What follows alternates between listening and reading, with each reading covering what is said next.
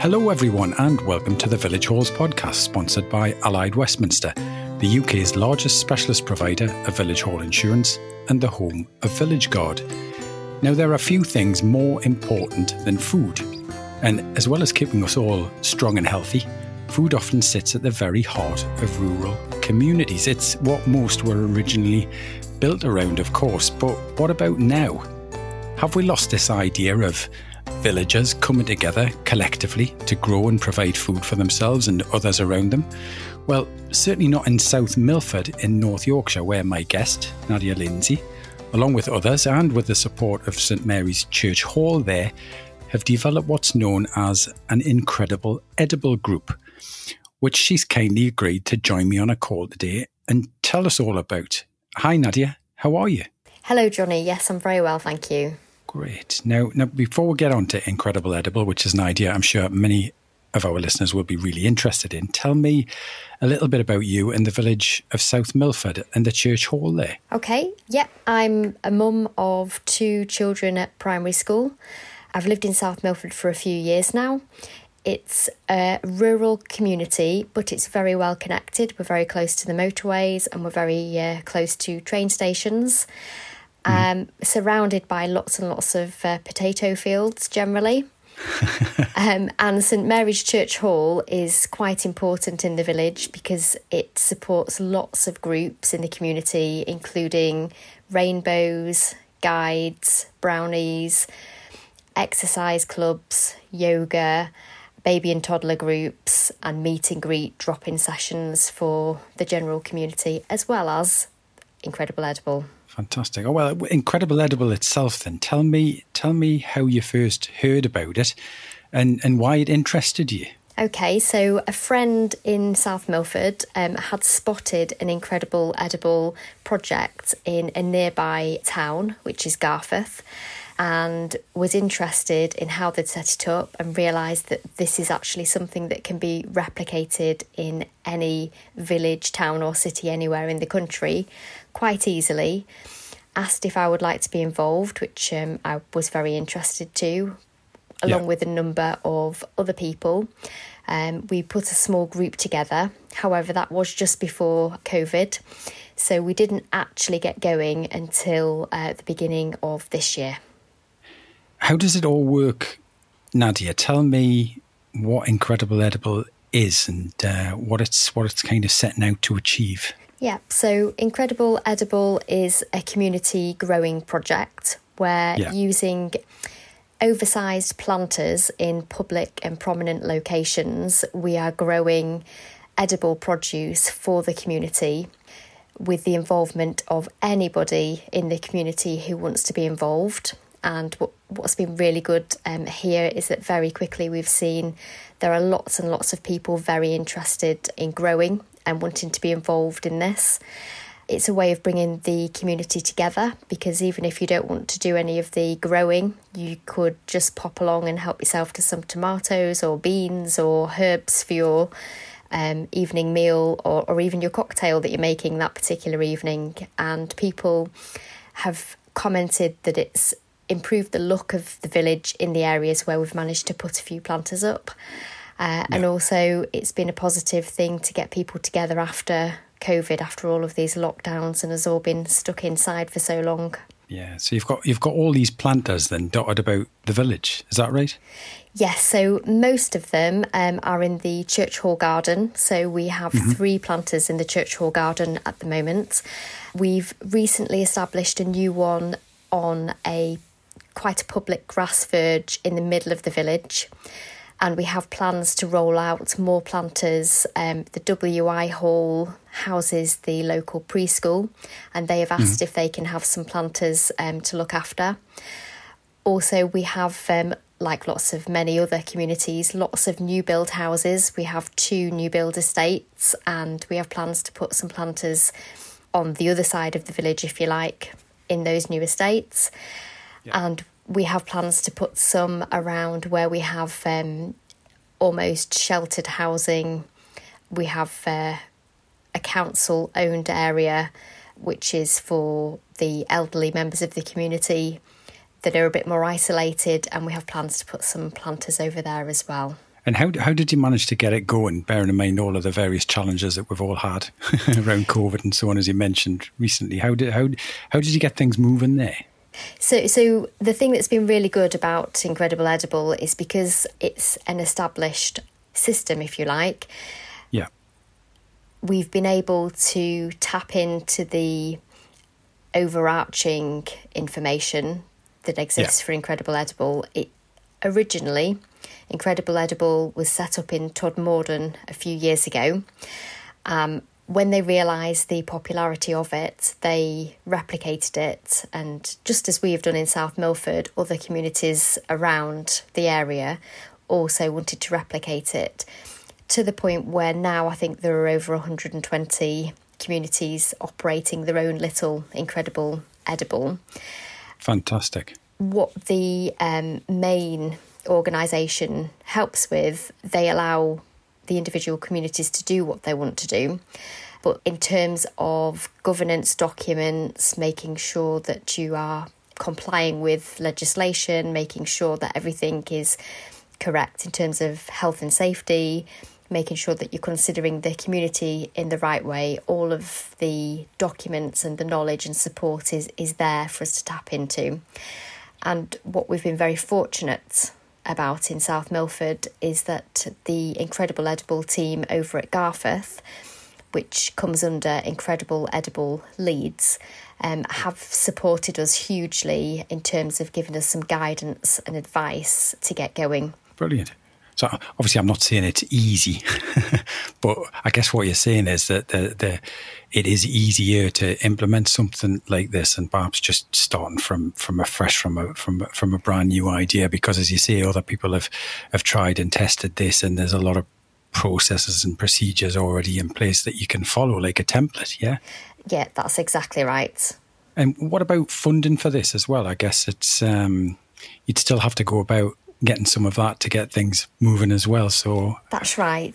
So funding is where I've come in really, because that's one of the areas I've been able to help with. I am not a grower and I'm not green-fingered in any way, but I've wanted to be involved because I would like to be. I'd like to learn that new skill.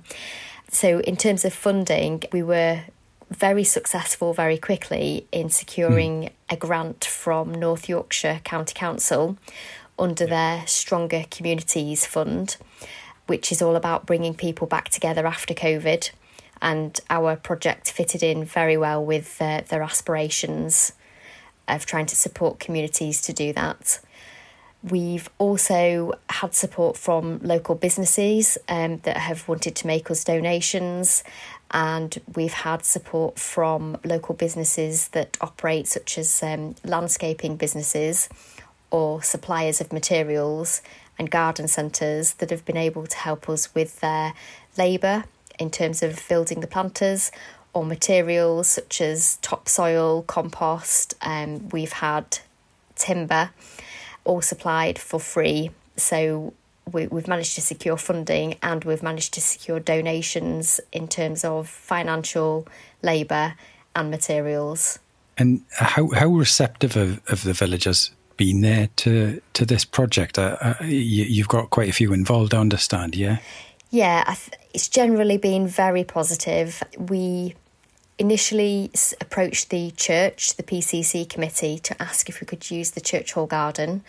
We wanted the first location for the project to be somewhere very public, very prominent, somewhere where people would feel confident to just go in and to be involved. Yeah.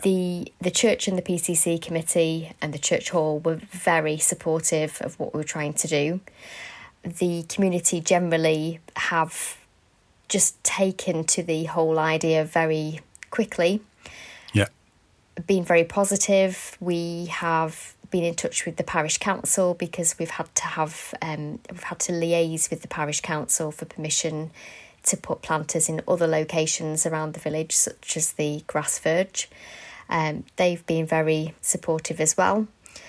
And in terms of people in the village wanting to be involved, we've had people wanting to donate produce where they, for example, have a glut of products that have grown, say courgettes or tomatoes, and they've had far too many this particular year, so they've asked if they can bring them down. And we've also set up, as well as the planters, a drop-off point.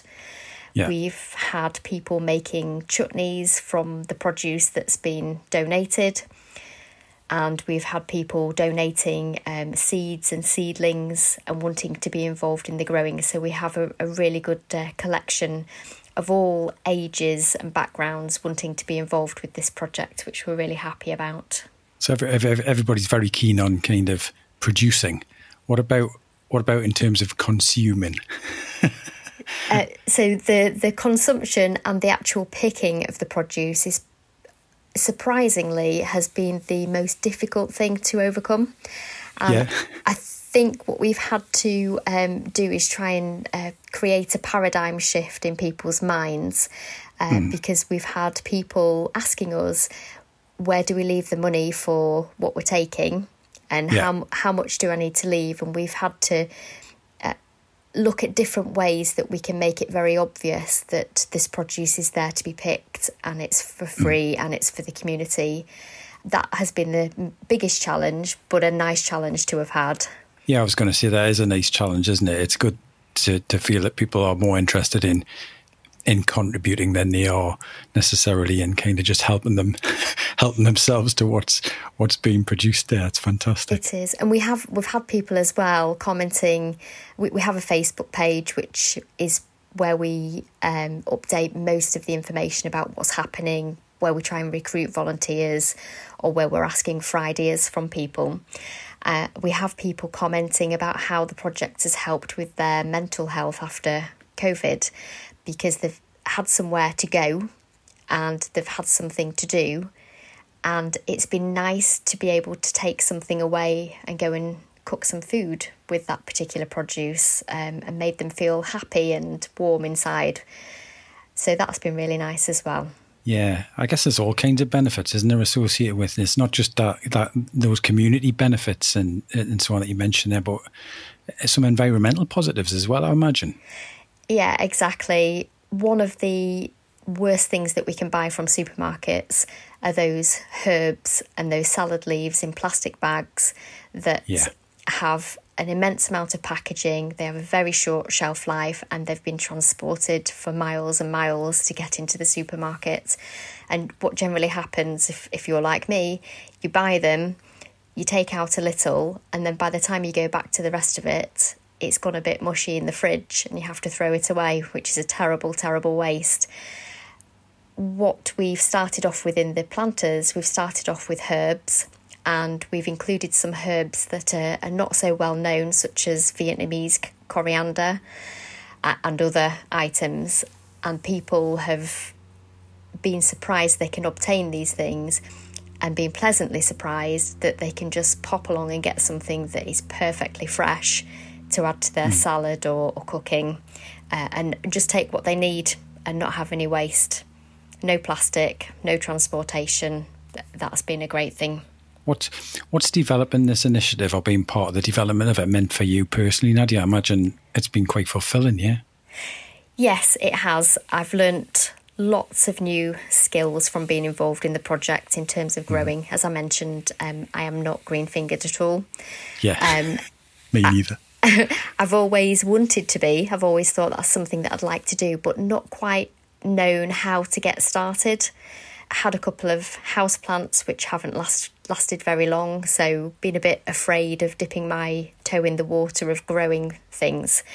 But my youngest child is very interested in growing and has pushed and pushed and pushed to grow things in the garden, and I've been very nervous about getting started.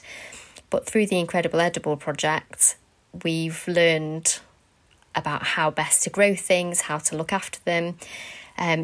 Things have cropped up like the best way to keep cats off your garden and using it as a toilet that's friendly to them is to cover the soil with pine cones, not to obviously use slug pellets, but to use beer traps to stop the slugs eating the leaves of the young plants.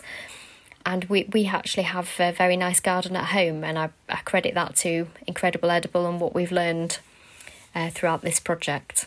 Yeah, I think it's a wonderful idea. There's something kind of very traditional, just about the whole community coming together and creating something that's self-sustainable for that community. But there's a modern twist to it as well, the fact that it's part of a wider online group where you can get support through that service, and also the environmental stuff that we mentioned, which is obviously critically important now. I just think all of those things coming together under one very simple idea is a brilliant thing. Yeah, I found it very captivating as well to be involved in the project. You can't put it down once you get started, because you want to know what's going to happen next, or you've planted something and got something going, and you want to see how it's developed over the days and the weeks going forwards. And we have some plans for Christmas going forwards. We are involving some of the community groups in the Incredible Edible project by asking them if they want to tie herbs together to make Christmas decorations. Yeah. The brownies and the rainbows in the village are doing that, and we've had them planting beans earlier in the year. So we've managed to involve a few groups already, despite the restrictions and things that we've had this year with COVID. And we hope to do more of that in the future. So if there's anyone out there listening now, Nadia, and they're interested in Incredible Edible, what should they do next? Have a quick look on the Incredible Edible general website. Have a look at the information that's available that tells you everything from how to get started to giving examples of how Incredible Edible has been set up in different communities. The other thing that you do need is you need some willing and able volunteers. We've been very lucky with our small group in that we've got a couple of growing experts that really do seem to know everything about growing. And we've got some people that are very good with organisational management skills that have been able to pull things together and organise the project. Fantastic. Yeah, and sort of try and get your local church, village or community hall involved too, I guess, as you've done, because that helps a lot as well, right? Exactly. Having a central location for the project to start, it is a perfect starting point. And the village halls, the church halls around the country generally are very central to communities. So it's a great use of the outdoor area that isn't always very well utilised around the church halls. Brilliant. Well, thanks, Nadia, for letting us know about Incredible Edible and the fantastic work you've been doing there in South Milford as well. As I say, such a great idea, and well done for putting so much effort into it all as well. Thank you. It's been great. It's something that's given a lot back to everybody, I think, that's been involved. Yeah, and I'll be putting links up with this episode to Incredible Edible and other resources. And if you've got any questions, you could always pop on to our social media channels and ask away. We can get Nadia to come and answer some questions if you come up with anything. But thanks again, and best of luck with the planting and with the eating, of course, as well. Yes, thank you very much. And that's all, folks, for this episode. Time is pretty much up to enter our wonderful Villagers photo competition, where you could win £1,000 for your village hall and £500 for yourself. So get in quick. The closing date for entries through our website is Sunday the 21st of November.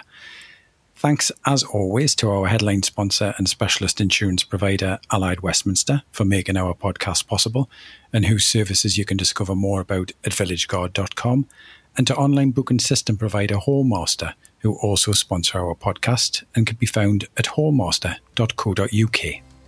You've been listening to the Village Halls podcast, a unique listening community for Britain's church, village and community halls, and anyone interested in the vital community services they provide. We'll be back again soon with another episode, so if you haven't already, please visit thevillagehallspodcast.com to subscribe, sign up for updates, link through to our social media pages, and to find out more. Until the next time, goodbye for now.